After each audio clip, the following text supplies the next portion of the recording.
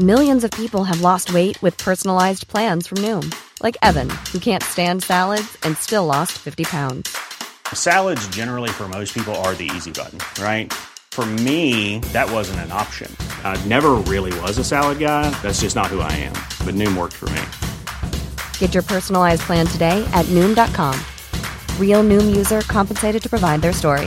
In 4 weeks, the typical Noom user can expect to lose 1 to 2 pounds per week. Individual results may vary. Hi, I'm Daniel, founder of Pretty Litter. Did you know cats tend to hide symptoms of sickness and pain? I learned this the hard way after losing my cat, Gingy. So I created Pretty Litter, a health monitoring litter that helps detect early signs of illness by changing colors, saving you money and potentially your cat's life. Pretty Litter is veterinarian developed, and it's the easiest way to keep tabs on your fur baby's health right at home. Go to prettylitter.com and use code ACAST for 20% off your first order and a free cat toy. Terms and conditions apply. See site for details.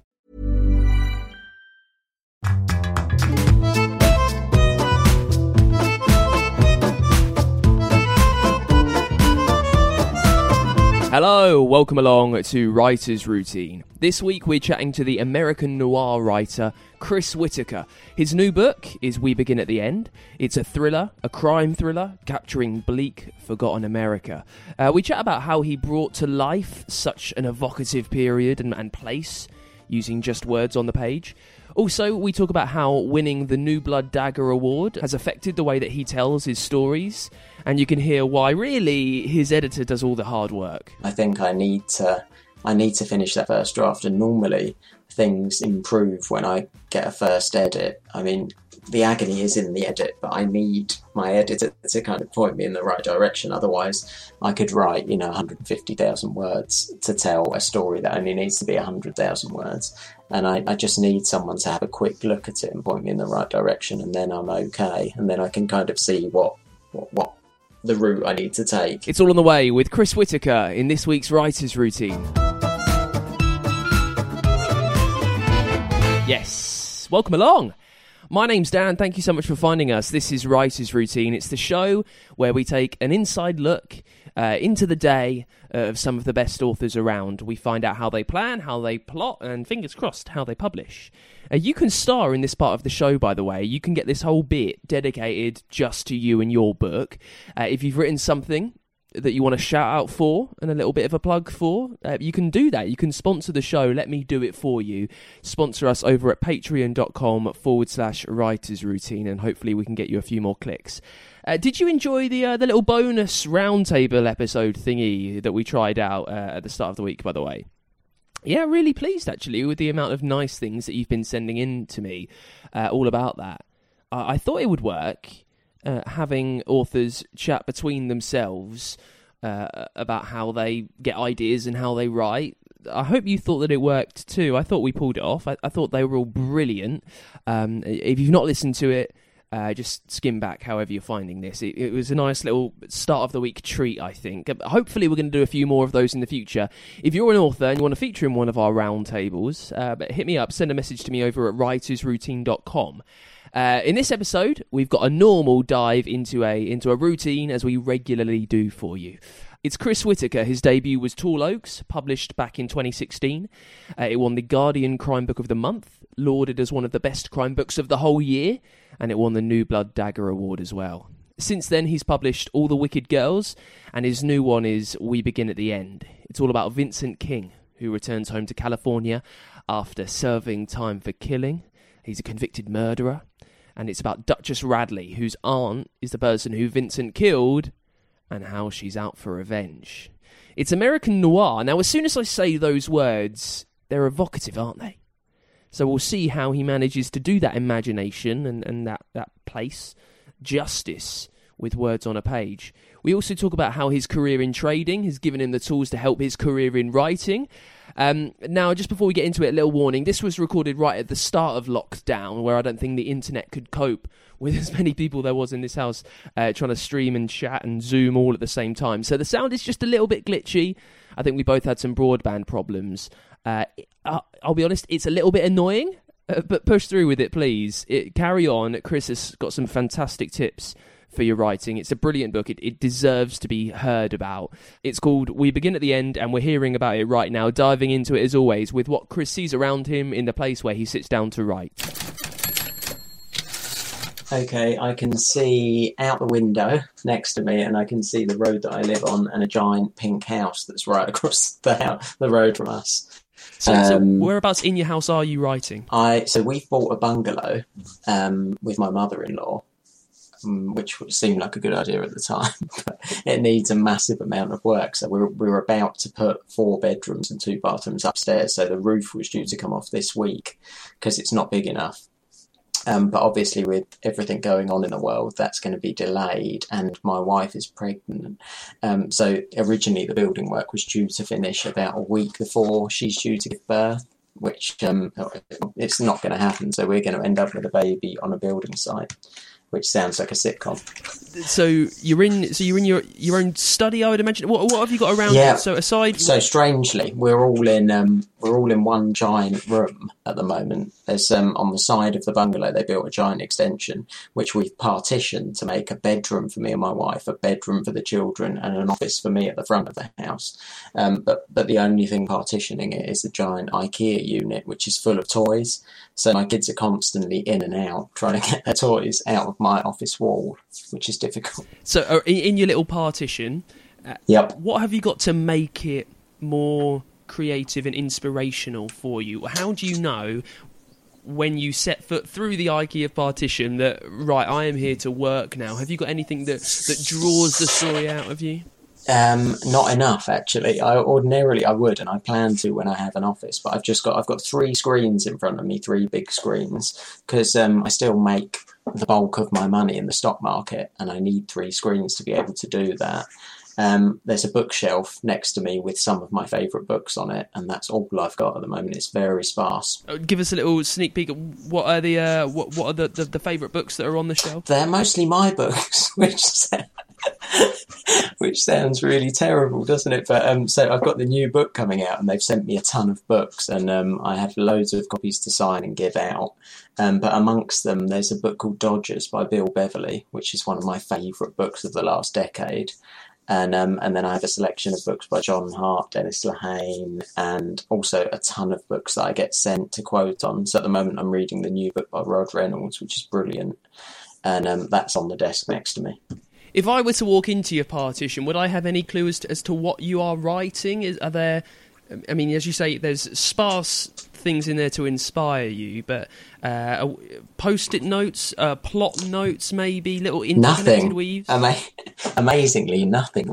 Everything I do, because I have 3 screens, it gives me quite a lot of area to play with. So I'll generally, on the centre screen will be the screen that I'm writing on, and then either side of that I will bring up, say, pictures of the town I might be writing about, or a town that's similar, and then on the other side I'll have pages of notes, all on Word documents. You mentioned playing the stocks.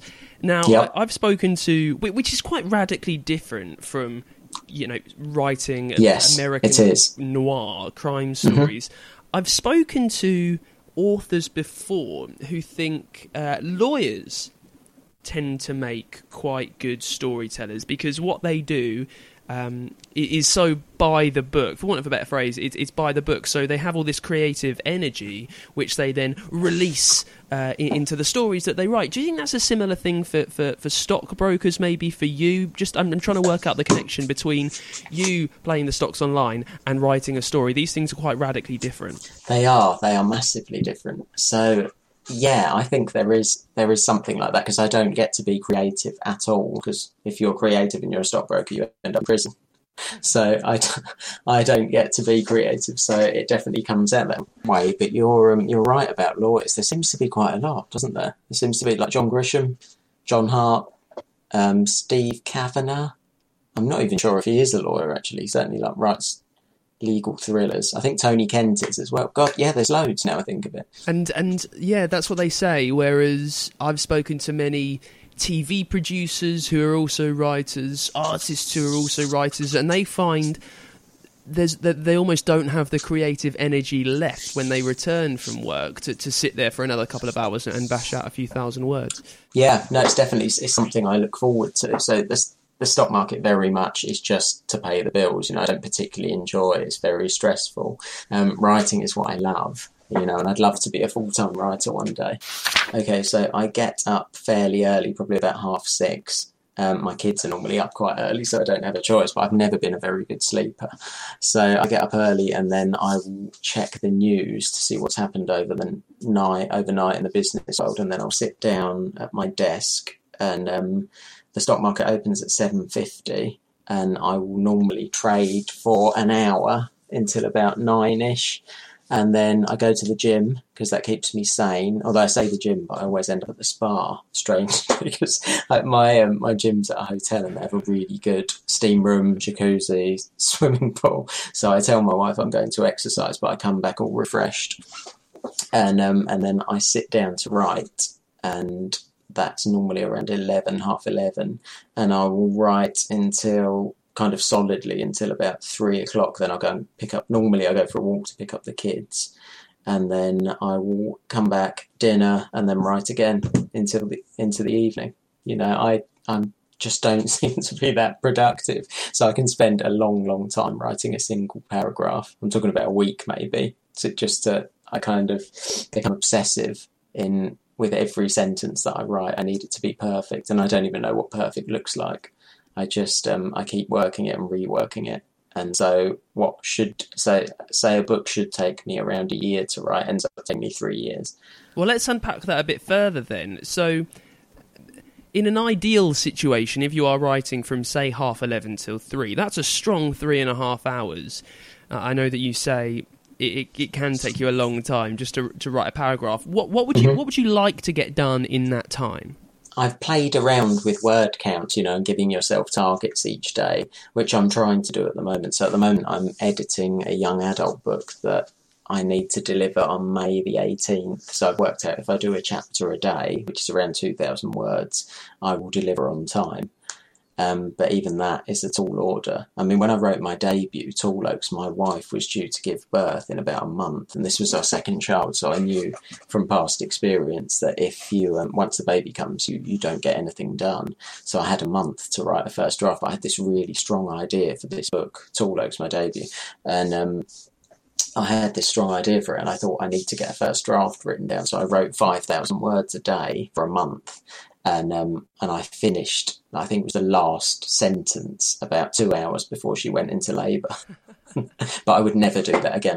For me, it doesn't work, to write that quickly, because although I had, 90,000 words or whatever in a first draft, it was almost unreadable. It took probably a year and a half to edit it after that. So we often talk on the show about the difference, as you say, between the vomit draft to that initial first draft when you're just getting any words out. And some people love that. Some people are like you, where they do want the word that they are typing to be perfect. When you're cracking out 5,000 words a day and now you're not, how much thought are you now giving to... I know you said you want the words to be perfect. How much thought are you now giving to it? And do you ever let yourself tap back into that speed and that thought that helped you write 5,000 words a day? I do sometimes. I give probably too much thought to a first draft. They say that you shouldn't write the first chapter first because there's so much, you put so much pressure on pulling the reader in with the first sentence, things like that. You never get anywhere, but I tend to start at the very beginning, and it can be exhausting. I think if I need to remember that every time I've written a book, the final draft is a different book to the book that I deliver. The first draft, it's unrecognisable, and I think I forget that every time I write a book. It's an easy thing to forget. You strive for perfection, but you don't really know what it looks like on the first draft. You're just trying to get the story done. I mean, I don't know the characters I'm writing very well in a first draft, but by the final draft, they'll feel like members of my family. I'm going to ask you to be quite self-analytical, if that's okay. I know we're here to sell books and to sell you as an author, but I'm just curious as to what you find yourself picking up on when you are editing. When you are looking back and you're reading your first draft, what are the things that you find yourself doing which you would like to train yourself out of? I tend to want to change absolutely everything. I think it drives my editor mad. So I've written a joke into the book, or a part or a scene that's supposed to be funny. I will read it so many times that obviously it's no longer funny, and then I'll feel the need to change it, and I forget that readers will be reading it, for the first time. And I wish I could stop doing that. I'm so critical. I find it so. When I finish the book, it can sometimes be a year before it hits the shelves, and then I'll have to go and do book events, things like that. And I generally try and reread the book if I'm going to do a book event, just so that it's fresh in my mind, because I'll often be writing something else, and I find that difficult because, again, I want to change everything. I want to change every single word in the book, which makes it really difficult. How good are you at switching off at the end of the day? So when you've had your second writing session in the evening after a spot of dinner, how much does the story stay with you through the night? Oh, I'm terrible. I cannot switch off. If I'm writing a first draft, or actually at any time, I've never been a good sleeper, but particularly when I'm writing, I will just lie awake thinking about it, sometimes all night. I'll get a few hours sleep and I'll feel dreadful the next day, or I'll fall asleep and then I'll wake up in the night and think of a plot point that could be better, and then I'll start making notes on my phone. That's definitely something I could do with working on, because I think it drives you a bit crazy. I want to be better at it. What I'm wondering is, because now this is your third novel. The first one, as you say, was written incredibly hectically, and now you do give yourself a bit more time to try and find that perfection.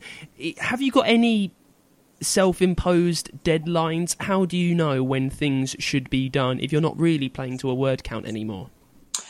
So I don't like to miss deadlines that I get from my editor. I rarely ask for an extension or anything like that. I feel like, I'm going to mess people around, and I don't want to mess them around, and I mess with their schedules. So normally I will spend months kind of just agonising over the first few chapters, and then I'll have a mad rush where I'll set myself a ridiculous target of thousands of words a day, just so that I have a first draft, and then I'll probably have a few weeks at the end of that to get it into some kind of shape so it's actually readable. But yeah, I do come back to a word count. I think I need it, but maybe not necessarily a word count. So I'll work out how many chapters there are and how many I need to do a day, or say half a chapter a day, and where that will get me to, and then I won't allow myself to deviate from it. It's kind of set in stone. I will do this no matter what's going on in my life, even if the day job's really busy or the kids need something, or I will stay up, until the early hours, because I have to hit that target. There's no slacking. How much do you, if you're writing by targets, then if you need to know what's coming where, how much do you know about what you are sitting down to write on the morning that you do sit fingers to a keyboard? So on a first draft, almost nothing. I'll have a rough idea for a story, and I'll know roughly. I always know how it will end, and normally how it will begin. But say that the 90,000 words in between those 2 points, it's very organic. It will take turns, and I think that's probably why it's so difficult. I have friends that plan, they're very much planners, and they'll know exactly what scenes are going in what order, and I just can't work like that. I have tried it before, but I veer off and end up with something wildly different to the original plan. I don't know if it's just the way I am. I think everyone finds, a style that works for them, and planning just doesn't seem to work very well for me, sadly. And I do mean sadly, because I think I could do with it. I think I could do with a regimented kind of plan, and if I could stick to it, I might have an easier time when I come to write it. I think I need to finish that first draft, and normally things improve when I get a first edit. I mean, the agony is in the edit, but I need my editor to kind of point me in the right direction. Otherwise, I could write, 150,000 words to tell a story that only needs to be 100,000 words.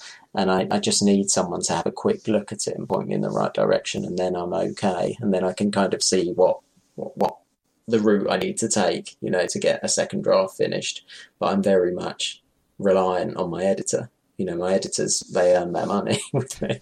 Are you happy with that? Are you happy at overwriting? I only ask that for you because you're a trader. I just imagine that and because you do cram so much in your day, you know what time you're waking up, you know when you're going to go to the gym / bar. Yep. It's my image of your day is quite efficient, so the idea of you overwriting seems to be in contrast to that. Yeah, I'm trying to get better at it. I also work part-time in the library as well. I forgot to mention that. So that's, I find time for that as well, because I find sitting at my desk sometimes drives me a bit crazy because I don't talk to anyone. But fitting it all in is difficult. Yeah, it's really difficult. What was the question again? I think I've gone off on a tangent. No, that's fine. We had a nice chat about the library. I was wondering, would you like I love the library. Do you want to be more efficient with the way that you write, or are you happy to... I spoke to another author recently, Lucy Foley, who said... Yes, I know Lucy. Yeah, she said that she loves overwriting. She loves the process of getting it out there, discovering who the characters are, and then reining it in. Whereas you're saying that you find the edit such a chore. Would you like to be more efficient with your words? I think I would like to, but I don't think I'd be able to write the kind of stories that I write if I did that, because I think I'm like Lucy and I need to get to know them, and that happens over a long time, over a lot of words. Really, I should be writing less than I need, because I tend to add a fair amount in the edit and then I end up wildly over. But I'm okay with cutting. I know some authors can find it really difficult because, it's the hard work that you've put in, and then you're kind of taking scissors to it and cutting it all away and ruining it. But I'm okay with that. I'm okay with the way it happens. I don't believe there's a better way for me to do it. Maybe I'll become more efficient when I get to book 10 or something. I'd like to think so. Otherwise I'm going to run out of time. But I don't know. I don't think so. Lastly, on your writing day, have you any tricks or tips that you use, that you've learned along the way, that just helps the words come out when it looks like the end is never in sight? Something that's quite particular to you? I think it was my agent that said to me once, if you're not enjoying it, you're doing something wrong. And I try and focus on that. I try and enjoy it, and I try and see it not as a chore. So if I'm having a really difficult time writing, I might just skip ahead and write a scene that I know is coming, that I'm looking forward to writing. For whatever reason, I might be writing a really dark crime book, but there might be some humor. Well, there will be some humour in it, and I might skip ahead and write that scene and then come back if I'm not in the mood. I think you just need to be fluid with it, because you can cobble it all together later. But as long as you're enjoying it, I do think that reflects in the work. Now, you're writing American noir, and the new book is set in California. Mm-hmm. How are you managing? It's because when people mention, open prairies and bleak, forgotten America, it almost seems that it's only right for an American to tell that story. I wouldn't be very good, I don't think, at evoking authentically that image. How are you managing to do it clearly so successfully, to paint a picture of real forgotten America? I think research. I do a lot of research. I read a lot of books, especially American crime books. Obviously, you can't escape it on the television. Shows like True Detective, I absolutely loved. They do a good job of it. But I think first and foremost, I get the characters right, and then the rest comes. You can do your research, especially with the internet. You can. I remember with the second book set in Alabama, and I really struggled with the dialect, and I wanted to get it right. And I found a website where you could just listen to people talk, which sounds like the most boring website in the world. But you could choose, say, a town in Alabama or a town anywhere in the world, and you could listen to people reading transcripts and just kind of pick up the pattern of their speech, which really helped. And I think it's just about spending the time, and that's probably why it takes so long, because there's no real shortcut. You need to put the effort in, you need to grind it out. There is no substitute for hard work, and that's what I do. I think I just put a lot into the research. This Mother's Day, celebrate the extraordinary women in your life with a heartfelt gift from Blue Nile. Whether it's for your mom, a mother figure, or yourself as a mom, find that perfect piece to express your love and appreciation. Explore Blue Nile's exquisite pearls and mesmerizing gemstones that she's sure to love. Enjoy fast shipping options like guaranteed free shipping and returns. Make this Mother's Day unforgettable with a piece from Blue Nile. Right now, get up to 50% off at BlueNile.com. That's BlueNile.com. Hiring for your small business? If you're not looking for professionals on LinkedIn, you're looking in the wrong place. That's like looking for your car keys in a fish tank. LinkedIn helps you hire professionals you can't find anywhere else, even those who aren't actively searching for a new job but might be open to the perfect role. In a given month, over 70% of LinkedIn users don't even visit other leading job sites. So start looking in the right place. With LinkedIn, you can hire professionals like a professional. Post your free job on linkedin.com/people today. Everyone knows therapy is great for solving problems, but getting therapy has its own problems too, like finding the right therapist, fitting into their schedule, and of course, the cost. Well, BetterHelp can solve those problems. It's totally online and built around your schedule. It's surprisingly affordable, too. Connect with a credentialed therapist by phone, video, or online chat, all from the comfort of your home. Visit BetterHelp.com to learn more and save 10% on your first month. That's BetterHelp, H-E-L-P. Now, we'll get more from Chris Whitaker in just a sec. Before we do, quickly, just a little reminder that you can always support us over at patreon.com/writersroutine. Get on there. There are loads of ways that you can get involved and you can help the show out. Like if you've published a book recently and the fanfare around it has been slightly dampened due to lockdown, but let me hopefully get you a few more clicks online. You can sponsor the show. Most podcasts are sponsored by Squarespace, internet providers, or headphones, or mattress companies. On this show, I kind of want to make it all about the writing community, so I'd like you to sponsor the show if you fancy it. You can have the whole thing dedicated to your book. I will plug it. I will give a shout out to it, a huge shout out to it. Hopefully we can get you a few more clicks online and sell a couple more copies. To get that done, sponsor us over at patreon.com/writersroutine. Also, while you're on there, you can get a few bits of merch and you can say thanks to us for over 100 chats with different authors that we've brought you. Just $1 or so a month really helps us bring you as many episodes as we can with the best writers that we can find as often as we can do it. If you've learned anything along the way that has helped the way that you tell your stories, if you've got some writing tips, if it's really made you think about things, please do support us over at patreon.com/writersroutine. Right, that's the begging over. Let's get back to it then, shall we? With more from Chris Whitaker talking about his new book, We Begin at the End. In this half, we talk about the characters and how much time he dedicates to making them all authentic and bringing them to life. We also talk about how he makes a plot out of an initial idea for a character. How does he expand on that first glimmer in his head? And we pick things up talking about the actual words on the page and the detail that he puts into each line. How much thought does he give to all of that? Oh, so much thought goes into it. I like to know what tree. So you can describe a tree, but I like to know the type of tree, even though whoever's reading it might not or might not care, but you might find someone that does or can picture that tree clearly. And it needs to be authentic, and it needs to be the type of tree that would grow in Montana or California. And I need to know when it's flowering, and if it flowers at the time when the book is set, or what the branches would look like. And it's that kind of detail that, you don't get bogged down in it as a reader, but when you're writing it, it's really important that it's authentic and it feels right to me. And I like to be able to see every sentence and every paragraph, and it's really important. And that's why I think I spent so long on getting it right. How prosaic and lyrical are you allowing yourself to be? Quite a lot of crime writers and noir writers, they want every single word to be useful, to not be just there for the sake of adding a little florid description. What do you think about that and how you write? Oh, I like to get lyrical in my books. I really do. I think my stories are character driven, and I think that, give me beautiful writing, give me a good plot and characters I care about, and then I've got my perfect book, and that's why I try and write, because that's what I like to read.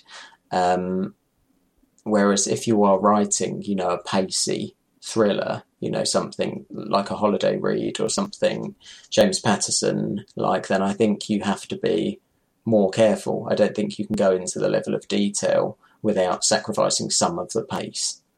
But it's just, to depends on the type of book you want to read and the type of book you want to write. To me, it's very important, to paint the picture and to know exactly how people are feeling. Because, I find the crime's interesting, the event is interesting to a point, but how it affects people and how they deal with it afterwards is far more interesting to me, and that's the type of book I want to write. I want my stories to have heart, and I want people to care about the characters. And I think that comes by painting the pictures. I think we'll come back to how you make people, readers, care about your characters in just a sec. But let's touch on the new book then. It's called We Begin at the End. Talk to me about the very first moment, Chris, that the idea for this story popped into your head.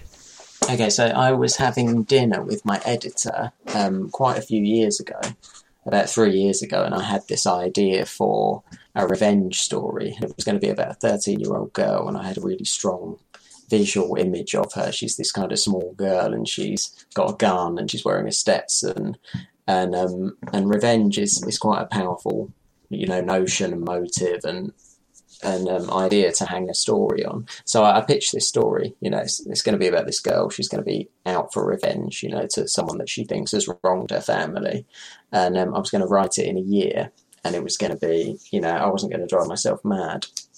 And then it just evolved into this kind of massive, sweeping, epic coming-of-age crime story that follows this girl over a year of her life and kind of looks into every aspect of what she's going through and her life in general. So it's been 3 years. It was 3 years ago. I can remember it clearly. How did it develop into that, though? You've got this initial idea about the girl that's out for revenge. How does the rest fall into place around it? I know that you don't know much at all about your first draft, but when you've got an authentic, believable character, how does the plot build around that? Well, I knew where she was going. I knew how the story would end. But as I was writing, I thought it's becoming stronger. This is a really strong character. I'm writing Duchess, the girl's name is. And I thought this is the best book I've ever written. This is the best character I've ever written. Let's do something big. Let's go for it with this book. So it's going to follow her instead of, this straightforward quest for revenge, spanning, a month or whatever. Let's follow her over a year and see how it affects her and affects the people around her, like her little brother Robin. And it was ambitious. It didn't start out as a big book, but it's definitely ended up as a big book. How did you know where to start? Well, when you've got the idea for this character, how do you know what the first thing that you're going to write is? So I knew that the story... So the story follows this girl, Duchess, and there's a convicted killer that returns to the small California town she lives in, and his name is Vincent.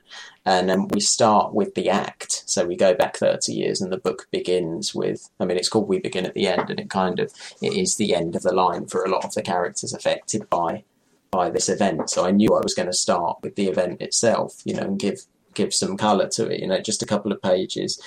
And that's how I knew it would begin. And then I knew we'd skip forward 30 years to his release, this character, and Duchess herself, and kind of give a bit of background about her and where she is and what her life is like, when this man is released, and how it's going to change her life. And then what happens next? So you've written the start. You made the decision to set it over a year. This might be the most horrendously naive question to someone who pantses their way through the first draft. But what does happen next for you? So next, I know the characters. I know there's going to be a policeman, investigating the case that develops. But it's very organic. I did know that I was going to split the story into 4 parts.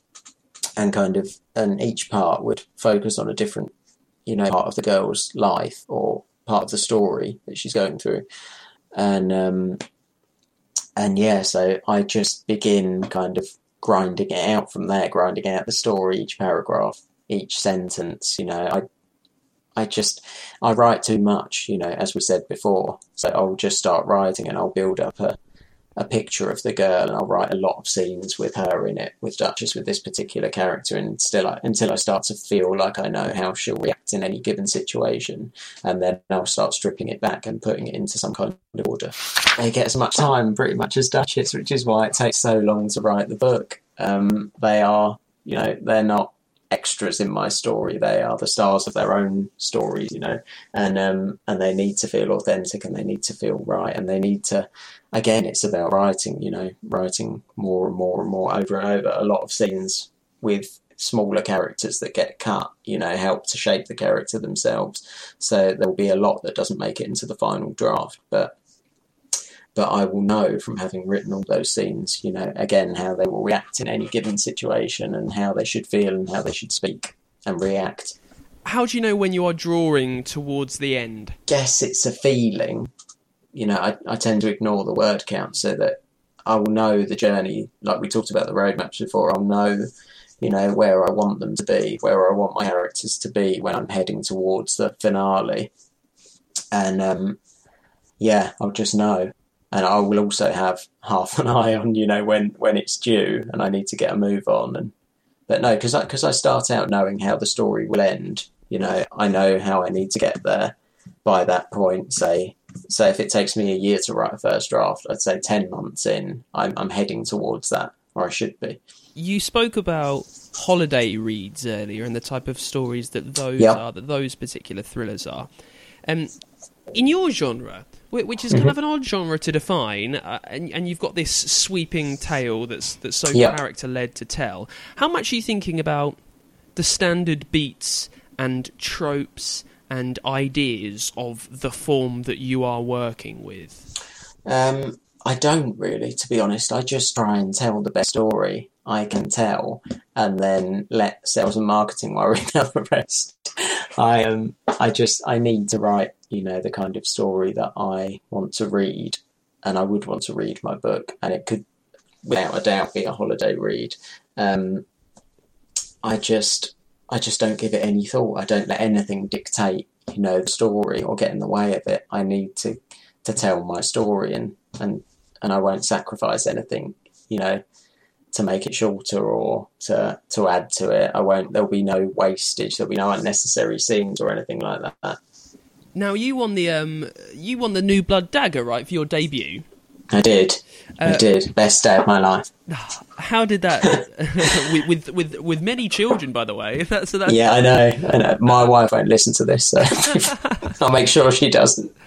Well, listen, I've often wondered, what does winning a prize like that for a debut, what does it do to you? Does it give you an enormous amount of confidence in the fact that you are clearly telling stories to a high standard, or for your second work, is it like having a best-selling album and then trying to follow up on that?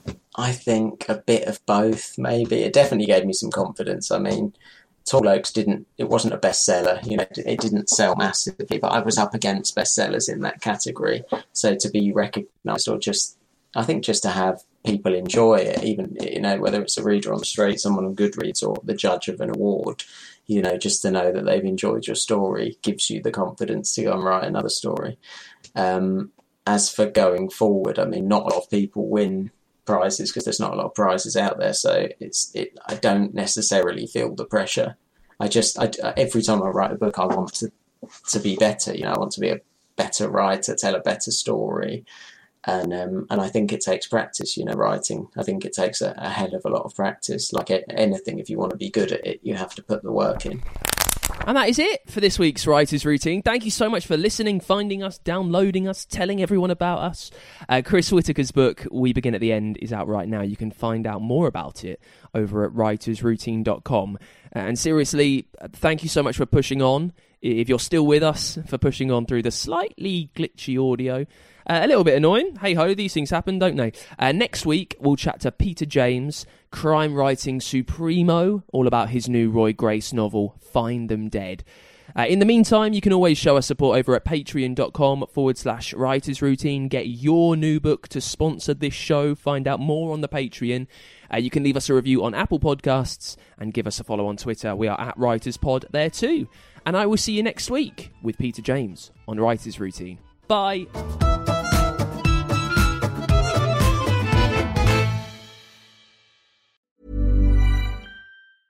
Hey, it's Paige DeSorbo from Giggly Squad. High quality fashion without the price tag. Say hello to Quince.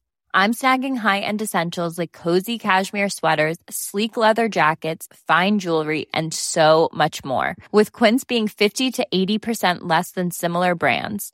And they partner with factories that prioritize safe, ethical, and responsible manufacturing. I love that. Luxury quality within reach. Go to quince.com/style to get free shipping and 365-day returns on your next order.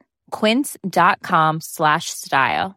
Hey, it's Paige DeSorbo from Giggly Squad. High quality fashion without the price tag. Say hello to Quince. I'm snagging high-end essentials like cozy cashmere sweaters, sleek leather jackets, fine jewelry, and so much more. With Quince being 50 to 80% less than similar brands. And they partner with factories that prioritize safe, ethical, and responsible manufacturing. I love that. Luxury quality within reach. Go to quince.com/style to get free shipping and 365-day returns on your next order. Quince.com/style.